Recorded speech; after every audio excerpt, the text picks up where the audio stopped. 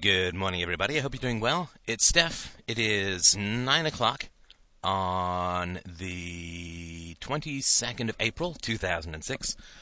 I have a little bit of time. Christina's at an appointment. She's actually seeing some patients, and I thought I would drive to the appointment with her so we'd have the chance to chat. And so I've got a little bit of time as she's seeing her patient, her couple.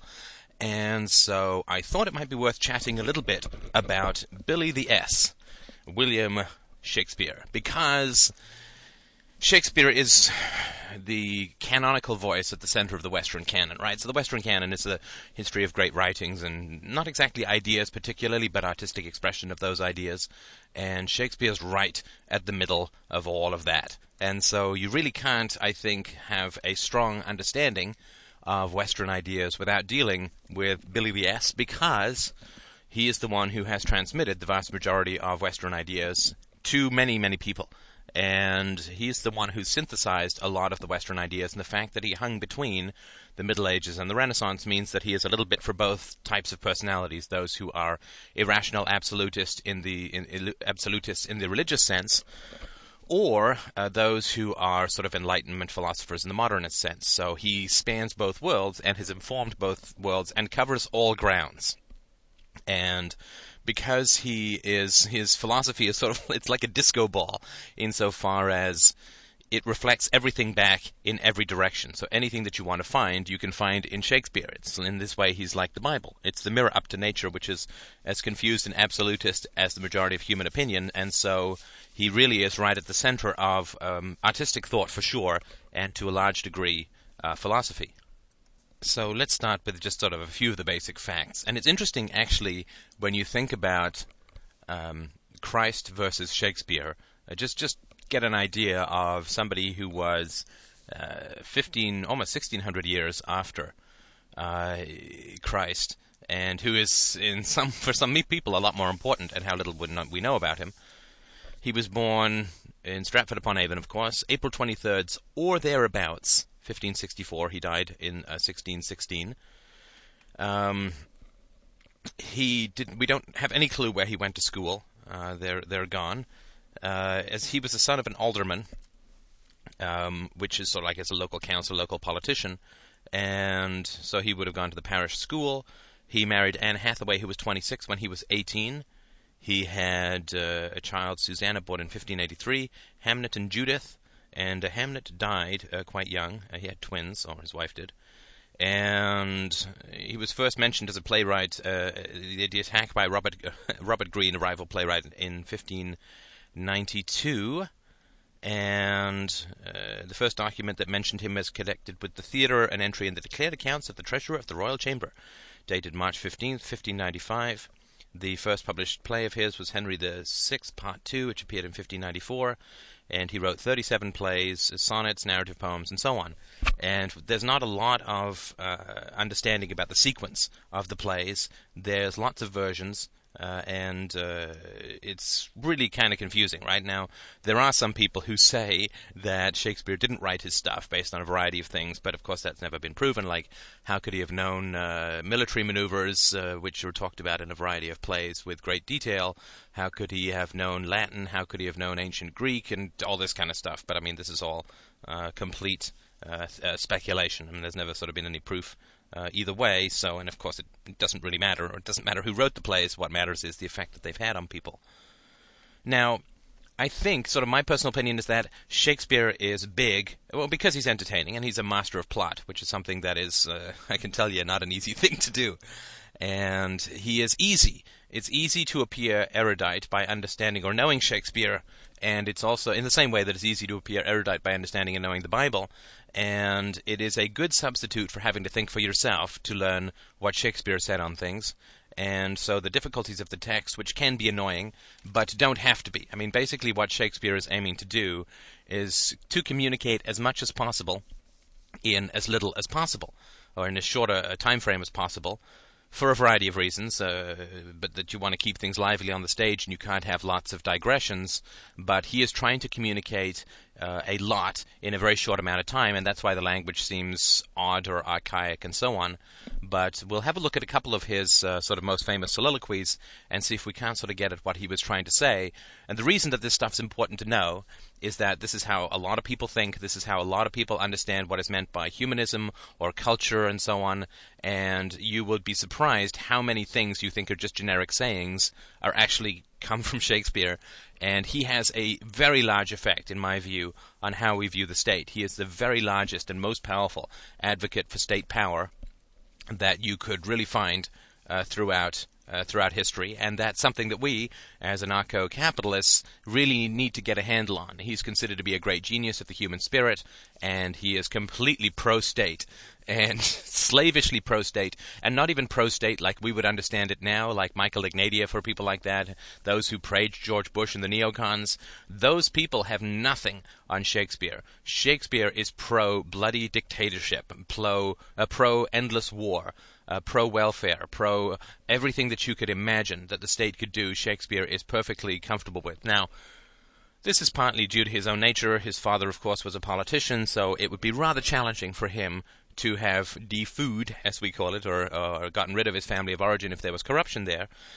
But also, you simply could not, in a way that it's hard for us in the West to understand, you could not publish anything against the state. You would just get shut down, you would get shipped off to jail, and your life would be over completely. So he was operating in a period of extreme and brutal censorship. That having been said, he was a genius enough that I think he could have slipped a little bit in about the weaknesses and foibles. And he does talk occasionally about, you'll sort of see in King Lear that you can have a vain, arrogant, and unwise king, but Shakespeare's solution is always, always, always, always, always, well, we've had a bad king, and what we need now is a better king. That's what the cycle always is in Shakespeare, and it's sad, and it's depressing, and he was not a wise enough man to, and it would have been quite a lot to ask of him, although he was only about 120 years prior to the rise of free market thinking, and he did anticipate a lot of the humanism of the later Renaissance and the Enlightenment, but he never got the hang of the free market, and I think that's partly because artists in the free market always have problems, as I've talked about, and also because the only way that he could ever make money as a playwright and as an actor was to slavishly praise all of the local civil authorities, because otherwise they'd shut him down and throw him in jail and so on. So I don't think that he ever would have been able to understand real freedom. And so what he talks about is a lot of tyranny in his life. Parents have tyrannies, husbands have tyrannies, the state has tyrannies, and mothers have tyrannies. There's lots of tyrannies in his plays, and there's never really any solution for them. The best that he says is that a bad king we should suffer through in the hopes that soon we will get a good king, and that a bad king might be there because of the sins of the people. All of the standard medieval stuff that he talks about. So I think it's very important, if we're against the state, to understand Shakespeare, and simply because of the degree to which he has informed most people's opinion about the roles of citizens and state and children and parents and so on. He is called the master of intergenerational conflict, and Harold Bloom, who is one of the most famous modern critics of literature, or critics of literature, he is an enormous fan of Shakespeare. He's written many books on it. There's an excellent one about Hamlet. He's written one called The Western Canon that's well worth a read, and I find that quite moving, because Shakespeare is very high-quality literature. You can't get higher-quality literature, for the most part, in any other source. So it's well worth having a look at, it's well worth understanding, and I will try to make it enjoyable. Excuse my occasional butchering of the soliloquies, it's been a long time since I acted, but I'll do my best to sort of bring them to life and talk about why I think that they're important. So let's take a speech from King Lear. I actually acted the part of Cornwall in this when I was younger. Let's take a speech from King Lear. I'm not going to go into the whole story, but basically it's about a king who is very old, King Lear himself, and he has a love test at the beginning. Who is he going to give his kingdom to? And so he asks his 3 daughters, how much do you love me? And 2 of them give these pompous speeches about how much they love him, and Cordelia, who's his youngest daughter, says, well, I love you as much as I should, as a daughter should love and he gets really angry, cuts her out, gives his kingdom to these other 2 vulture sisters, who end up tearing the kingdom apart, and there's lots of violence, and then, of course, finally the kingdom gets restored after he dies. Now, Gloucester has his eyes gouged out in one of the most horrible lines in literature. The guy who's gouging his eyes out says, "Out, out, vile jelly," and out come the eyes, which is really one of the most violent things that you'll ever see on the stage. And this guy then wanders around, and he finds a guy who, for a variety of reasons, is pretending to be mad and poor. And so this beggar finds him wandering, blinded, and he says, the blinded guy says to the beggar, "Here, take this purse, thou whom the heaven's plagues have humbled to all strokes. That I am wretched makes thee the happier. Heavens, deal so still. Let the superfluous and lust-dieted man that slaves your ordinance, that will not see because he doth not feel your power quickly. So distribution should undo excess, and each man have enough." Now that's a mouthful of syllables, right? So, but what is he saying here? This is sort of important to understand, because this is a real combination of both Christian socialism and Marxism. I know it sounds like a stretch, but let's see if we can't pull this apart and just sort of see what he's saying here. So this formerly rich guy has had his eyes gouged out. He's cast into the wilderness. He's found by this supposed beggar, and he says, "Take my money. You've really been done hard by in life. The fact that I am now wretched has allowed me to feel sympathy for you who are wretched," right? So he says that I am wretched makes thee the happier. So because I've been cast down, I now have sympathy for other people who've been cast down. Now, he says, heavens, let the superfluous and lust-dieted man, so let the man who has too much money and feeds himself with his own lusts, that will not see because he does not feel, because he's never been poor and he has no idea of want or real grinding poverty, he has no empathy for the poor, that will not see because he doth not feel. Feel your power quickly. So heaven directs this man who is vain and rich and heartless, have him feel the power of heaven, have him feel motivated to give to the poor, so that distribution should undo excess and each man have enough. Right, so this is very much Marxism, this is very much Christian socialism, this is the whole deal. The rich don't feel for the poor. This man who's been cast down now feels for the poor, and he's asking heaven to motivate the rich and powerful to feel for the poor, and so distribution should undo excess and each man have enough. There's no more concise 9 words. That's socialism. Distribution should undo excess. So anyone who's got too much money should have it sliced away from them, distributed to everyone, and each man have enough. This is a very powerful statement of both the religious injunction, right? So he's calling to heaven to open the hearts of the rich people, to have them feel for the plight of the poor, and to give everyone money. But also there's economics in here too, or exactly sort of income redistribution economics, because he says distribution should undo excess and each man have enough. So it's not about just virtue. There's an argument from effect here too, that every man should have enough to eat, and so distribution should undo excess. So there's a fixed amount of money in society. If I get $2, it's because you have $2 less. And so because Shakespeare didn't really understand, or if he did, never talked about the innate possibilities of growth within the free market. And I know that sounds like a silly thing to do, but he would have figured it out if he had simply looked at his own desire to retain. I mean, he got quite wealthy through the theater and bought a nice house, and so he understood property rights and the increase of wealth that was possible. He wasn't one of these failed artists. He made pretty good money. But so he could have definitely figured it out from there.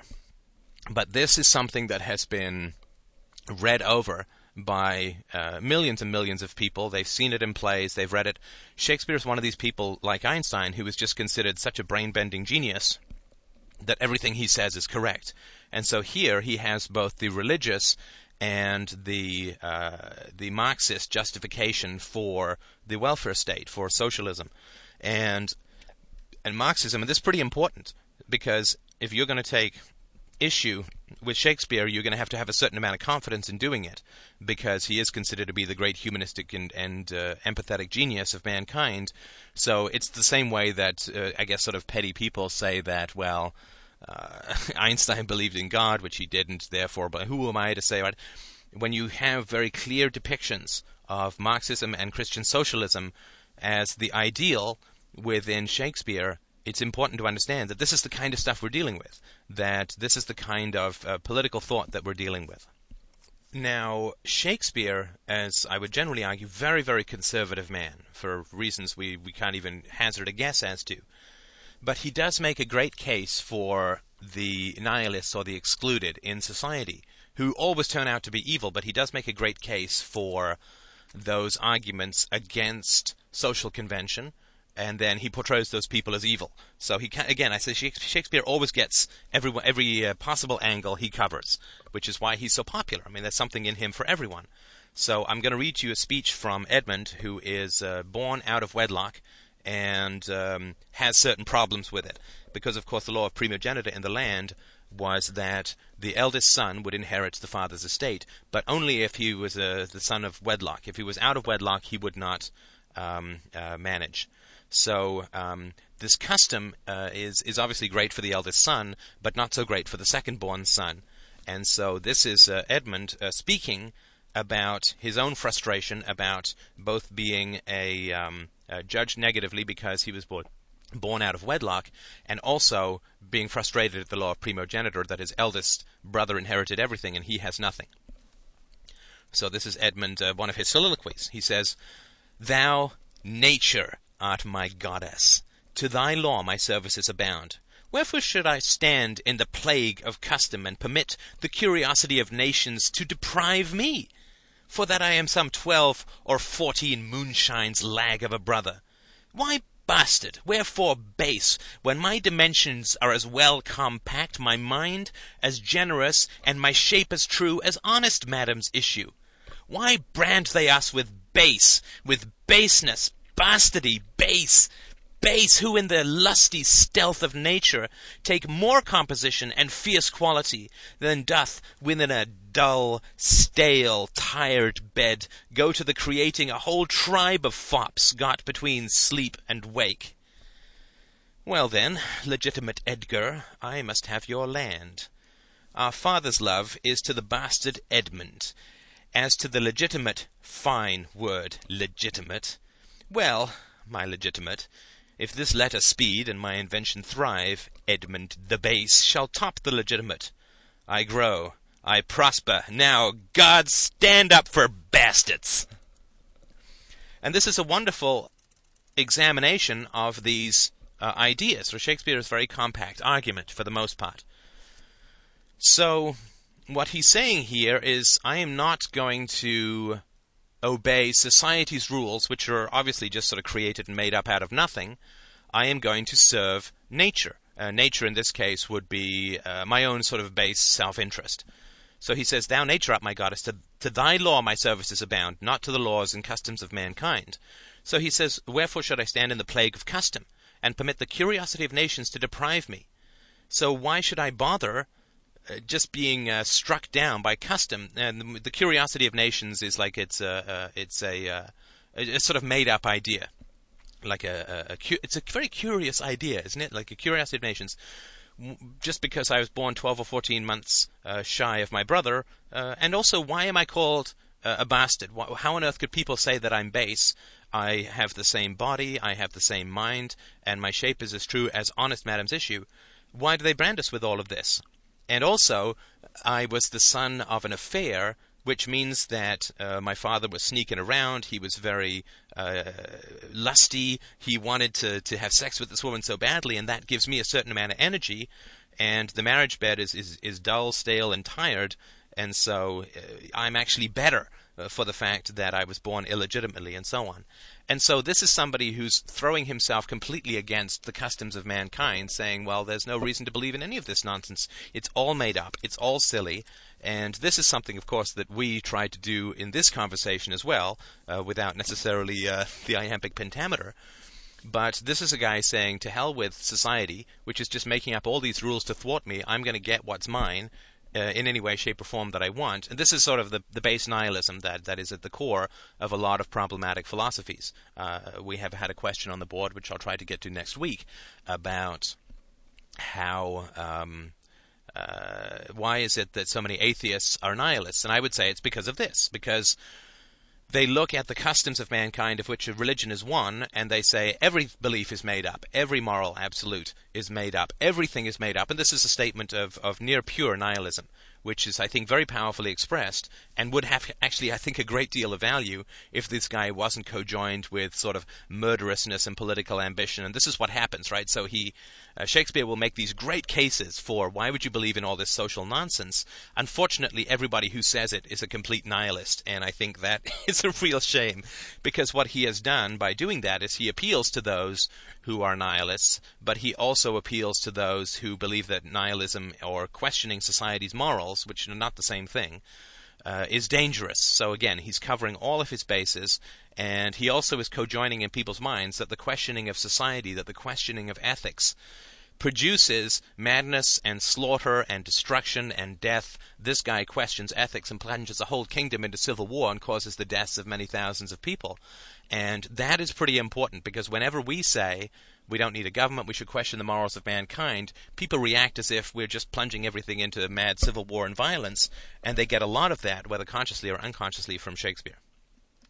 Now, the passage to true empathy through King Lear could be conceived of being described by Shakespeare as leading through nihilism. So King Lear basically gives his kingdom to his two daughters, who then strip him of his pomp and his circumstance. He wants all of these knights around him drinking and carousing, and he's eating them out of house and home with his retinue, his posse.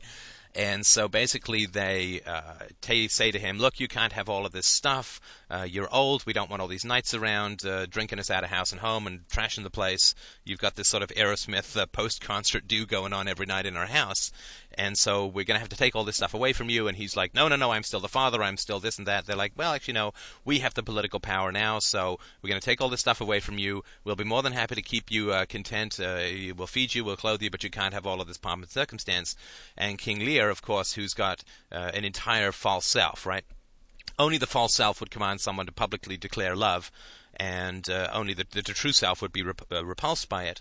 And so this plunge into nihilism, which King Lear goes into when his daughters strip away all of his pomp and circumstance, leaves him wandering in the middle of an open heath during a terrible storm. And he's, this is one of these scenery. It's called chewing up the scenery. You're actually biting the scenery. You're so passionate as an actor. I'm not going to reproduce that here, but it's one of these great scenes where older actors get to scream and cry and rend their garments and so on and beat their chest. And this is something that is important to understand, that Shakespeare does talk about this drop into nihilism when all of your false attributes are taken away for whatever reason. And it's the when King Lear meets the same sort of guy who's pretending to be a bum, or pretending to be a homeless guy. King Lear meets him upon this this heath during the middle of this storm, and says to him this. He says, "Why, thou wert better in thy grave than to answer with thy uncovered body this extremity of the skies. Is man no more than this? Consider him well. Thou owest the worm no silk, the beast no hide, the sheep no wool, the cat no perfume." Ha! Here's three on us, are sophisticated. "Thou art the thing itself. Unaccommodated man is no more but such a poor, bare, forked animal as thou art. Off, you lendings, come, unbutton here." Now, what he's saying here, I think this is fairly clear, at least to me, so I hope that makes sense to you.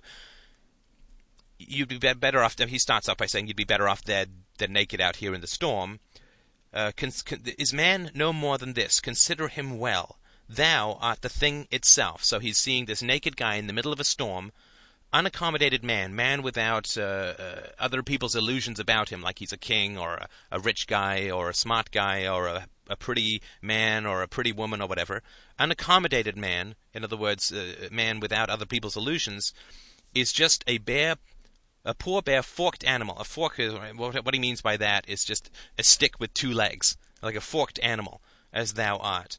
And this is something that's, I think, quite important, that Shakespeare, through King Lear here, or we would say we have no idea what Shakespeare is saying, but what King Lear is sort of saying here is that these are the two extremes in life, right? You have the false self, which is everything that we sort of show ourselves up to be and everything that we pretend to have, and I've got a Lexus and I'm successful, or I've got a tongue piercing and I'm cool, and I've got, whatever. I mean, I listen to this music and that means this about me. All of the stuff that we put out there as pomp and circumstances show for other people. That's the one thing that we have. That's accommodated man. That's other people accommodating our own fantasies and agreeing with them and so on. But unaccommodated man is a crazy, naked guy in the middle of a storm dying of freezing to death. And what King Lear, when he sees this, now I'm not saying this is true, I don't believe that it's true, I don't think that these are the two extremes, but the false self views the true self as naked and insane and defenseless. Right? This is how the false self maintains its supremacy within the personality. Is it creates this fantasy that the true self is utterly defenseless, utterly helpless, because of course the false self is created when the true self is utterly helpless and defensive, usually because it's at the mercy of parental power, such mercy of which of course is not forthcoming. So King Lear says, unaccommodated man, you're just a naked guy in a thunderstorm, and then he wants to tear off his own clothes, which are still his kingly raiments, so that he can, make the leap over. And he finds, of course, that when he makes the leap over out of his false self, that he gains an enormous amount of empathy and really recognizes that his youngest daughter did love him and so on. And again, so Shakespeare is making every case for everyone, which is why he's considered so universal and why he's so well loved throughout the world, because you can find whatever you want in Shakespeare. And I don't think that he ever really makes a case for anything, but everything he does make a case for, he makes beautifully in a very powerful way. Now let's have a look at Iago from Othello. Othello is a play about political manipulation and wild jealousy, and I won't go into the whole story about it, but this guy, Othello, the Moor, he's a black guy, he's married to Desdemona, and Iago wants to take Othello down for a variety of reasons, and so Iago is Othello's servant, and he is against Othello's interests, and so plants the seeds of jealousy regarding Othello's wife and so on. And let's have a little bit of a listen to Iago, who is considered to be about the greatest depiction of a self-interested nihilist in Western literature, or of any literature for that matter. So we'll just listen to one or two of his soliloquies, and then you can see how Shakespeare both captures the nihilist and condemns the nihilist in the course of the play. So Iago's having a conversation with Roderigo about advancement, and they're both not exactly slaves, but servants to their masters. Othello is a warlord, like a general.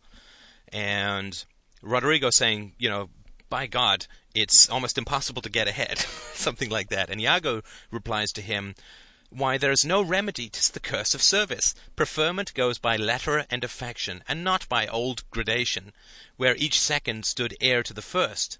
Now, sir, be judge yourself whether I, in any just term, am affined to love the more.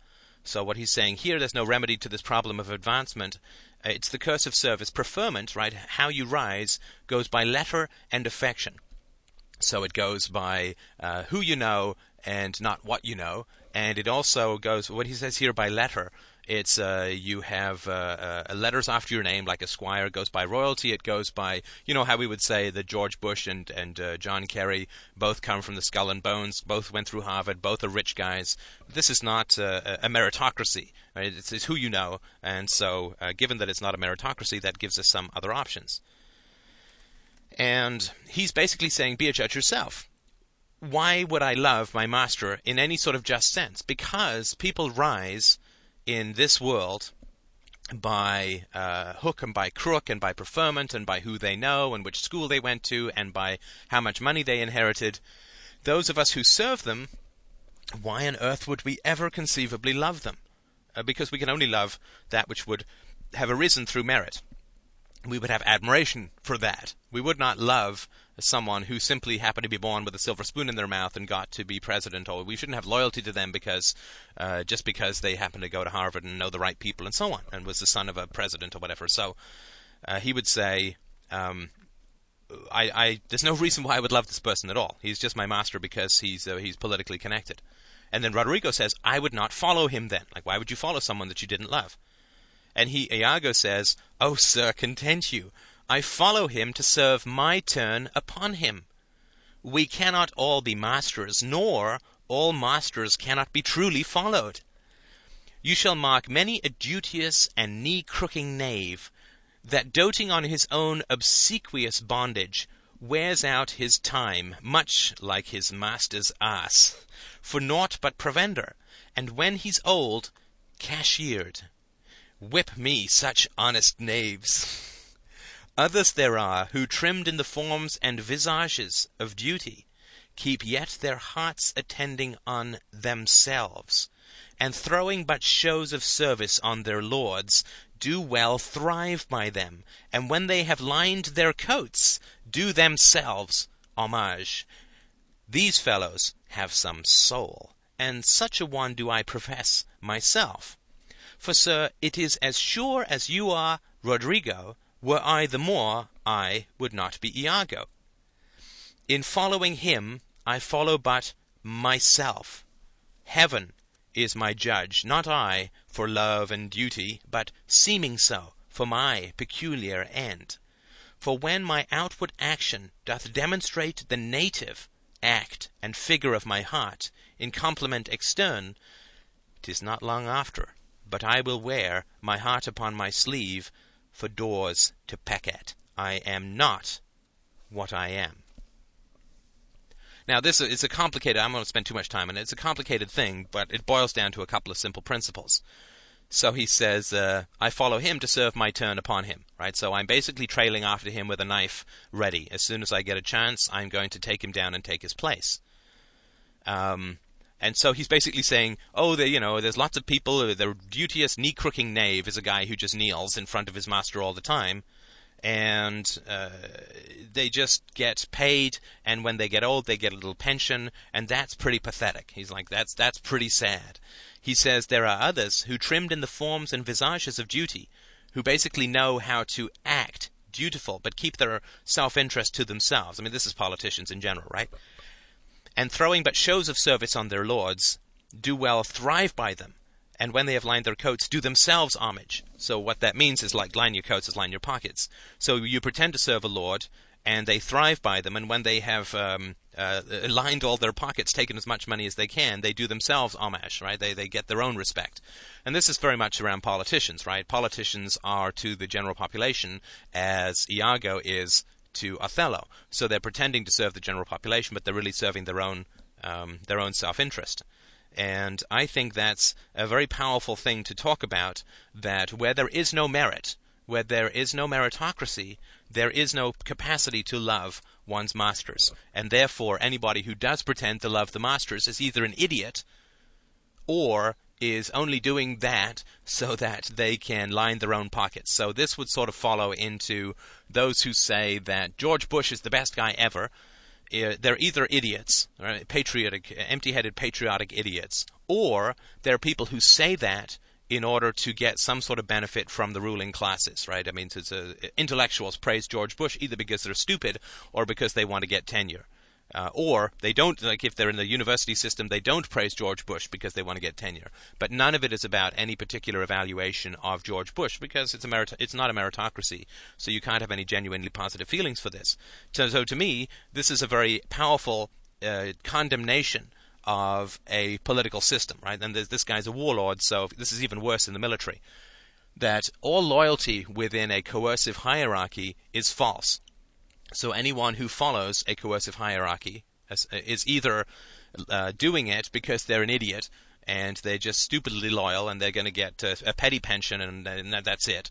And there's no reason for them to love the person that they're following because it's not a meritocracy. So they're either an idiot who's serving the pleasure of others but calling it a virtue, or there are people who are pretending to serve those guys but are actually lining their own pockets and will stab them in the back at any time. This is politics, right? This is the life of a politician, and I think it's a very powerful condemnation of it. Of course, Iago is an evil guy, right? So, again, Shakespeare is getting both sides of it. He's making a very powerful case against aristocracy and the military and politics, but the guy who makes that case is stone evil and ends up destroying large chunks of his society. So it's very much similar to what we see over in King Lear.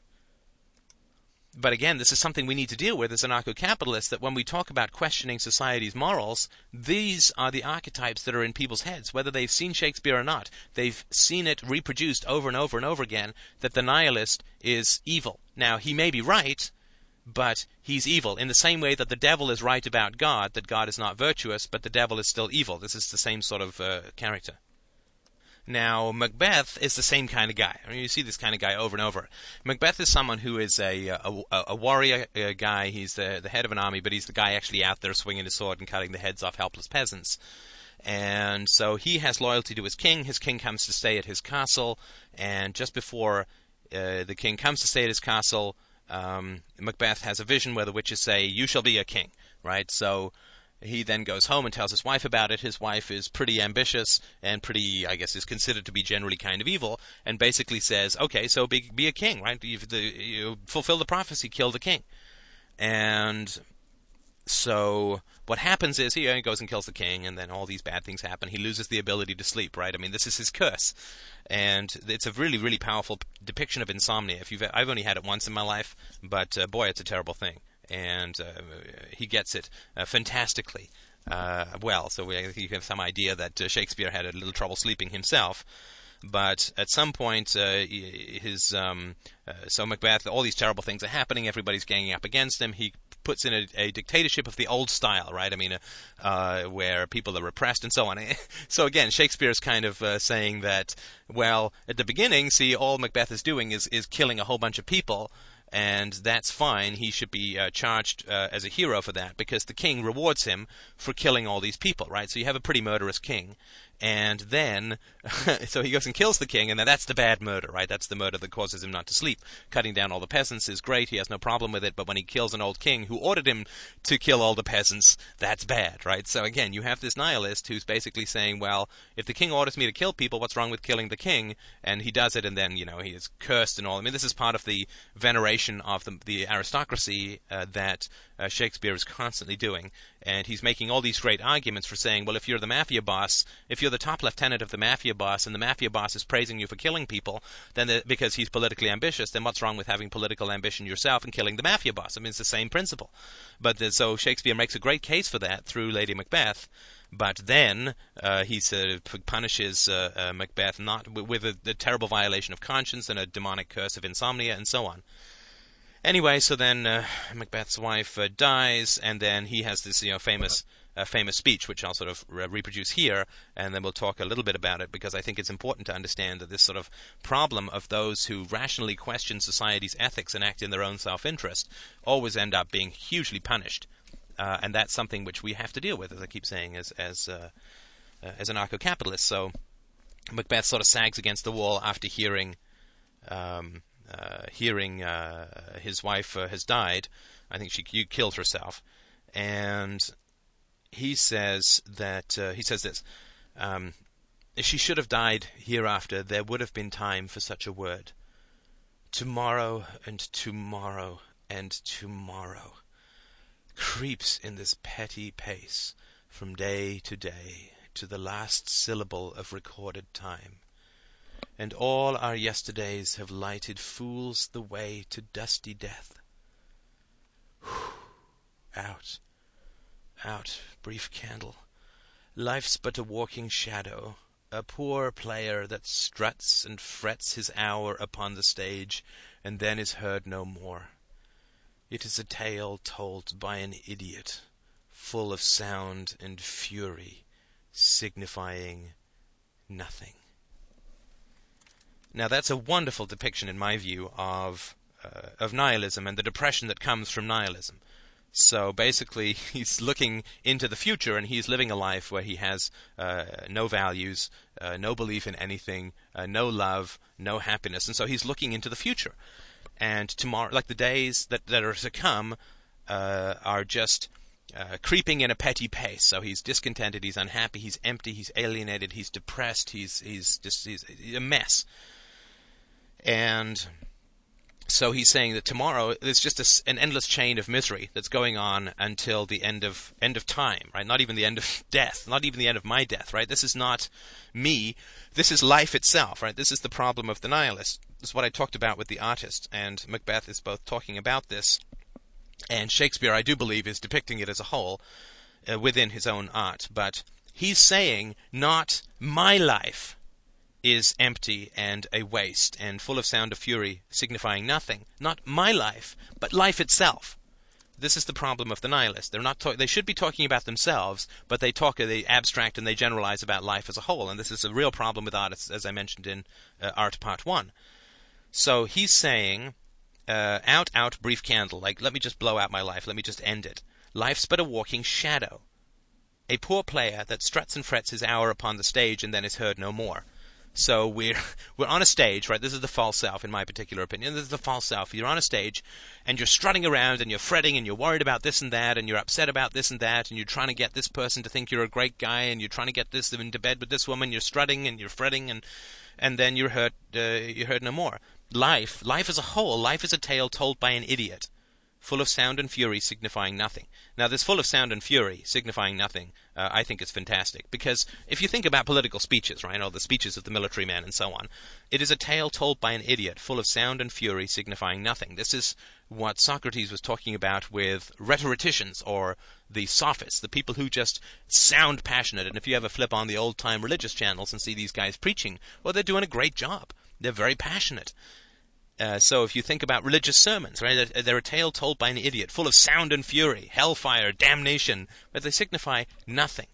But he's not saying that the false self, or people who lie for a living, or people who are corrupt, or people who are evil.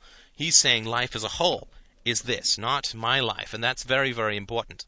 And again, this is somebody who has seen through to the core of the falsehood of the society that he's living in without finding a replacement, right? So the people who see the lies without ever discovering the truth, they turn into nihilists, and they are the people that we have to deal with quite a bit within the atheistic movement and to some degree within the libertarian movement, because they have seen into the falsehood of government, but they still don't believe that society can live without a government. So they're really trapped in this Macbeth world where they have been unable to find a solution to a problem that they've clearly identified, and so they are stuck in this nihilism. That's sort of my reason why I think that the movement has never been able to succeed. We've never dealt with the nihilism that's at the core of atheism and libertarianism.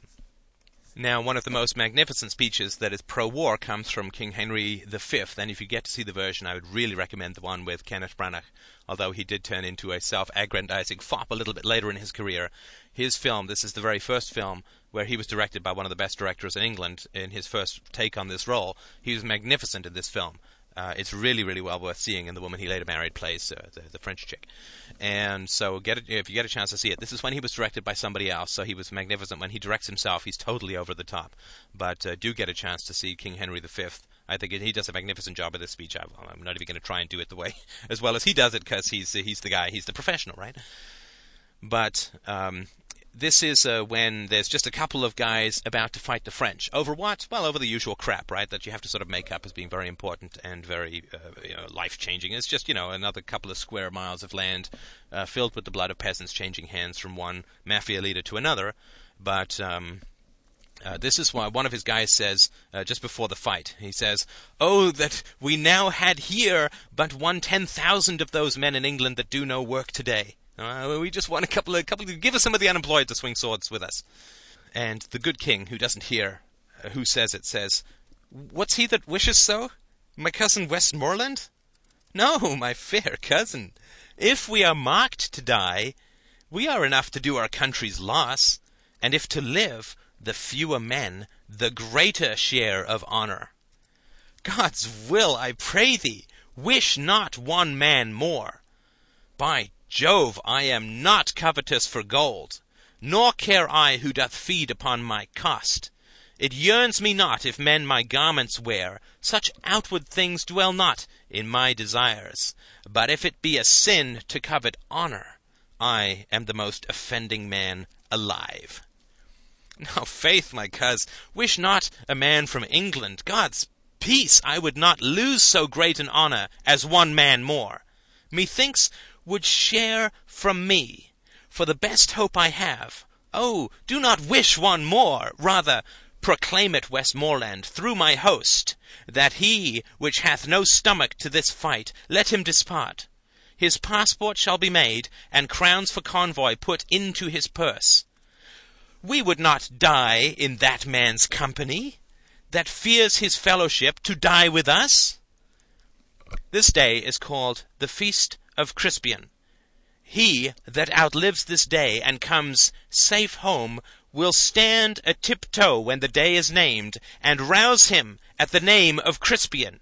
He that shall live this day and see old age will yearly on the vigil feast his neighbors and say, Tomorrow is Saint Crispian.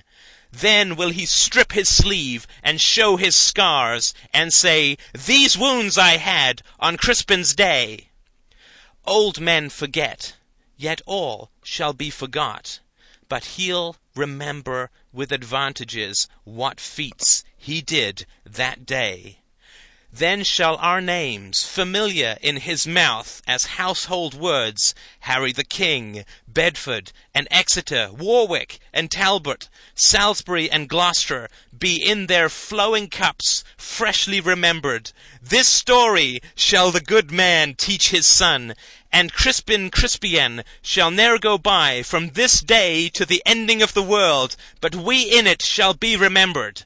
We few, we happy few, we band of brothers. For he today that sheds his blood with me shall be my brother.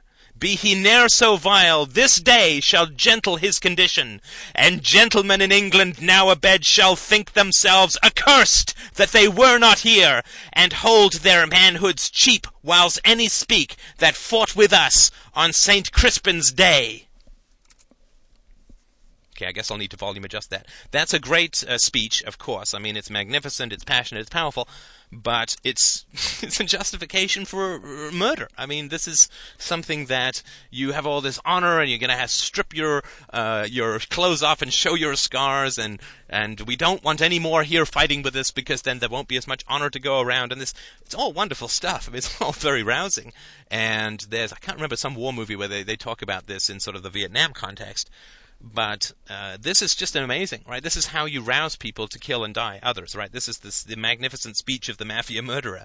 And this is something that's important to understand. It's very, very common in Shakespeare, this idea that you should go and kill for your lord. That's something that you just get all the time. And so when I talk about one of the three devils that artists serve being war, this is sort of an example of that.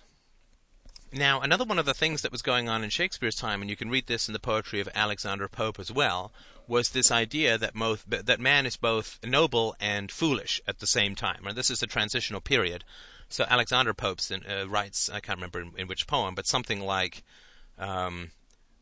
that man is how noble is noble in reason and fantastic at thinking and so on, but in endless error hurled, the glory, jest, and riddle of the world. Right? There's a real sort of confusion about whether mankind is efficacious and rational or completely insane and ridiculous. And you see this, of course, this is why Shakespeare is so good at tragedy and so good at comedy, in my view, because he really does have that transitional view of mankind. And, of course, like most things in Shakespeare, there's nobody who expresses it better than Hamlet, who is another one of these nihilists who questions things and can't act, right? This is the problem. This is a very similar thing that we're facing in the anarcho-capitalist movement, is that we are questioning society and we cannot act because we're still very early in that questioning and we're still doubtful about things, and I fully understand that. But, we have we have precedents within history, and Hamlet, of course, is one of them. So, two of his old school chums come by to visit Hamlet and they've been sent by his uncle, though I think he figures that out during this conversation. But he says that he's talking to them, and he says, Hamlet says, I have of late, but wherefore I know not, lost all my mirth, forgone all custom of exercise, and indeed it goes so heavily with my disposition that this goodly frame the earth seems to me a sterile promontory. This most excellent canopy, the air, look you, this brave o'erhanging firmament, this majestical roof fretted with golden fire, why, it appears no other thing to me than a foul and pestilent congregation of vapors.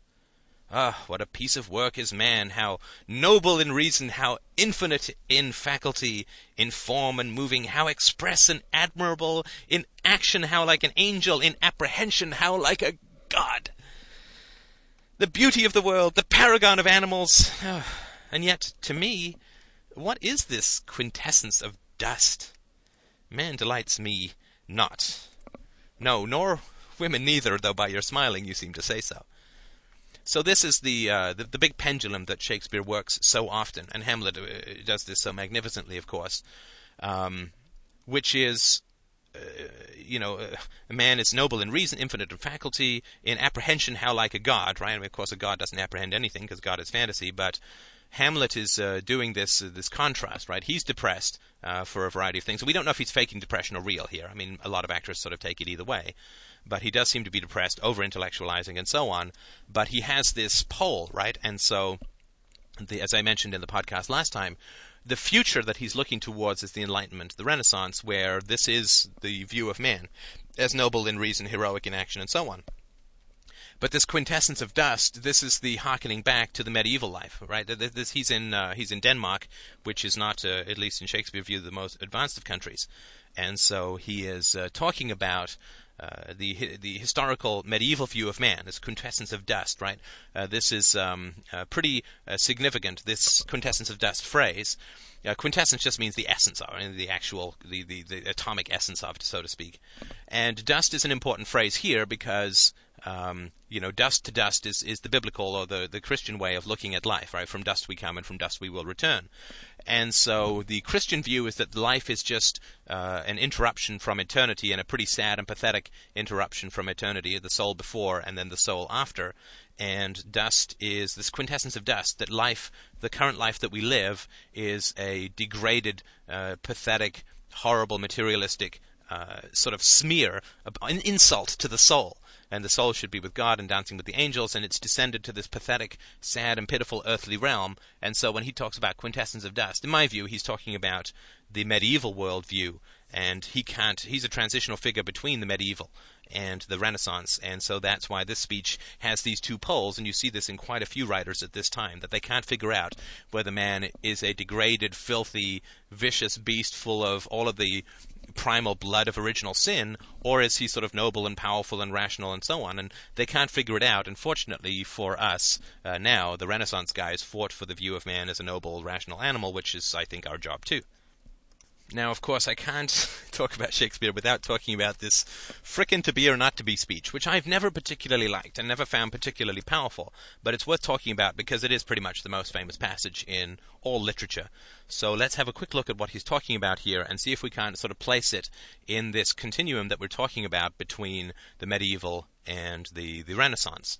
So Hamlet is obviously not a happy guy.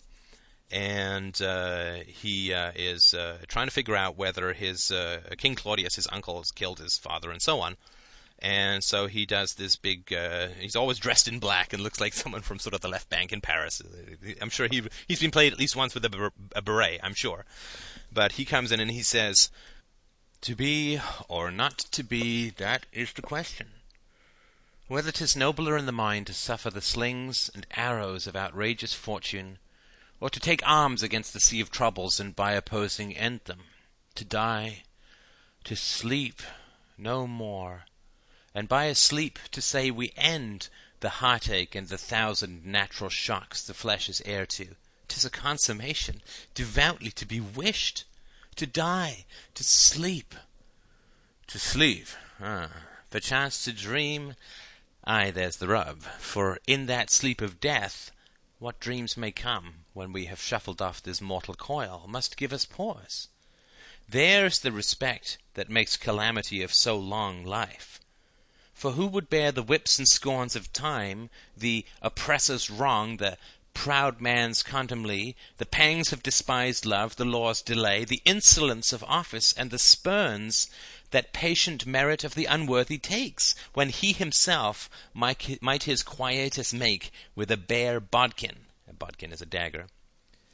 Who would fardels bear to grunt and sweat under a weary life, but that the dread of something after death, the undiscovered country from whose bourne no traveller returns, puzzles the will, and makes us rather bear those ills we have than fly to others that we know not of.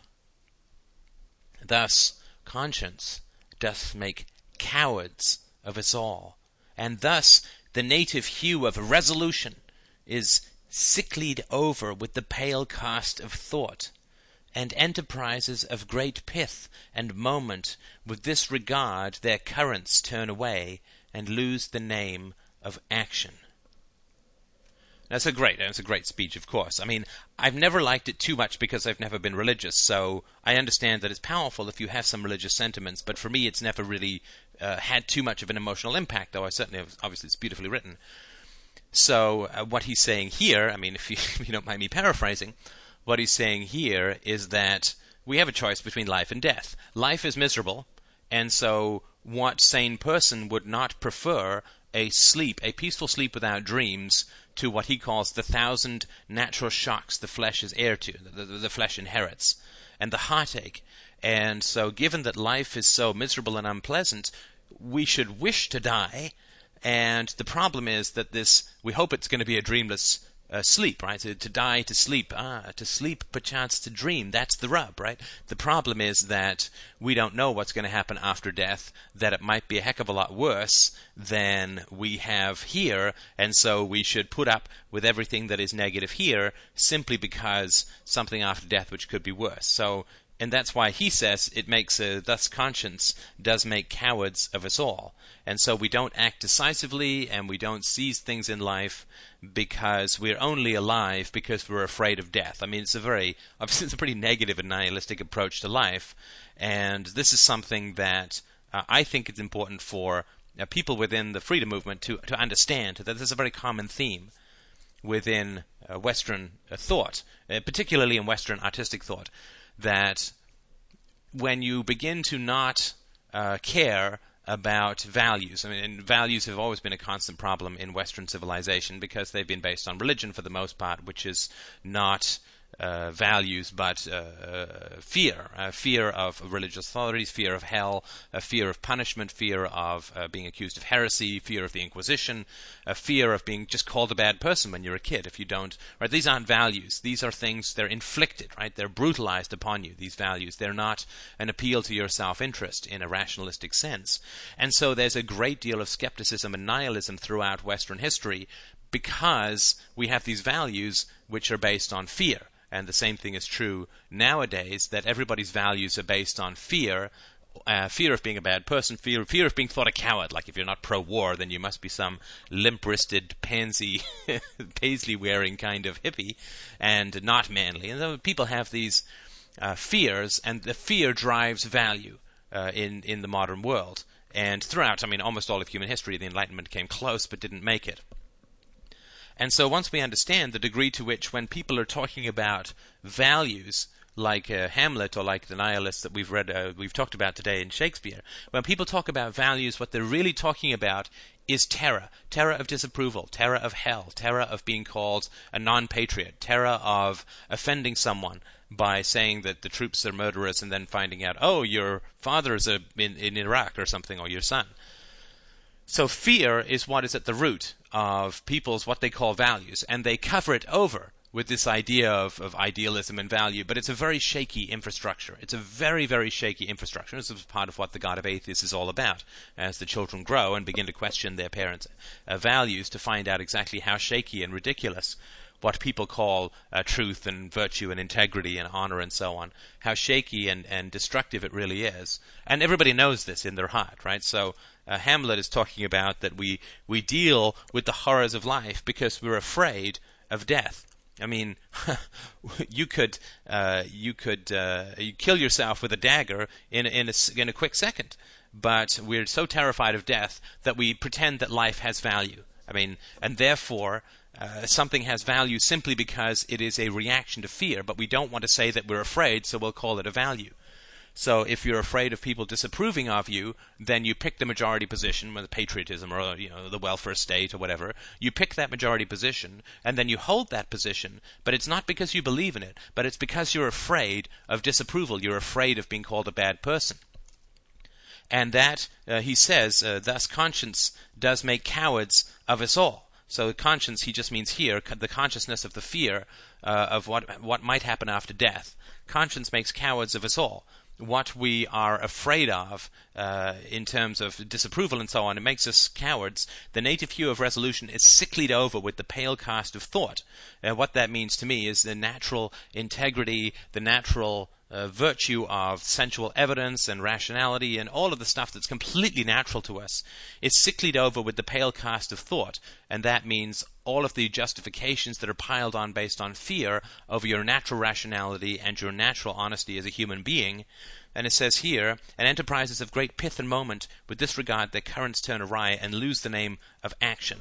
So we don't act because we get so confused and baffled by all of this fear that everyone has in society of disapproval and not being thought of as a good person and afraid of hell and afraid of the government and afraid of being called names and afraid of offending people, because in the absence of real values, all we do is sort of hungrily cleave to each other because we are sort of like Lear under the storm. We're naked in this sort of storm of fear and terror and obedience. And I mean, this is a really, really thick thread of terror in society, in my humble opinion. And we see this in Hamlet's speech. The reason that I think people find the speech so compelling is he is really talking about making up values and calling them values when really what's at the base of your life is just fear of disapproval or fear of the unknown or fear of whatever. And I think that's something that we really need to understand. We can get a lot from this speech as people who enjoy talking about freedom, because, of course, when we talk to people about values as if they're not afraid, as if they're not justifying all of their cowardice and desire for approval and all these, what Ayn Rand called the second-handedness of the second-handers, if we don't recognize that we are dealing with a minefield of terror and enslavement to the opinions of others, all of which is sicklied over with this pale cast of justification and false moralizing, then, as I've sort of said before, we're not handling these explosives with the sensitivity and respect, like you have respect for dynamite because it can blow your head off, not because it's so respectful innately like it's virtuous. We're not handling these social explosives with the respect and care that we should. And so people who are sort of rough in this movement and people who just sort of charge in and so on, I think there's a lot to be learned from speeches like this, or from Shakespeare in general and other writers as well, which is there's a clear communication about the fact that people who don't believe in values are generally nihilistic, like all of his anti-heroes. It's not because they see a better vision. They just see that everything that is talked about as virtue is false, but they can't find anything that's true, which is a little bit Socratic as well. But also these other people who do talk about virtue, who do talk about idealism, and who do talk about honor and so on, they're either in the King Henry V camp, where they're just using it to further their own political ends and to cause a huge amount of slaughter which they can profit from, or they're people who are covering up their own social enslavement, their own enslavement to the good opinion of others, their own cowardice and enslavement to conformity, and they're simply calling it virtue. And if you talk about them in the realm of virtue without being sensitive to the underlying emotional energy, I don't think you'll get as far as you'd like. So thank you so much. I hope this has been helpful. I do find Shakespeare to be quite fascinating to look into. I think it's something that whenever you communicate with people as a whole, whether they're philosophers or artists or business people or whatever, these ideas are in the social mix of the Western civilization, and I think it's good to be aware of them so that we can understand where a lot of people are coming from. Even those who are pig ignorant of Shakespeare have still imbibed this through a variety of other sources, including things like movies and comic books and other novels and so on. So I think it's important to understand these ideas and to recognize that, in my view, we're slightly before Shakespeare in terms of our transitional point, but we are a transitional group within society who has not only identified the horrors of the past, as Shakespeare does talk about in his questioning of existing social ethics, but we also don't have to portray ourselves as the bad guys, as Shakespeare portrays those who are skeptical of prevailing social ethics. But we have a solution, I think, for the first time in history. Together and collectively we have a solution, which is that we can get rid of the state, and we can find a way to get rid of war. We can find a way to get rid of totalitarianism, both within the family and within the state. And we have a solution, I think, and it's well worth talking about how powerful that is. But just have some respect for the explosives that you're handling, because when you're dealing with somebody's false self, you are in a very dangerous maze. And I think it's important to look at how other people have dealt with it before, so you can be more effective in your communications. Thank you so much for listening, as always.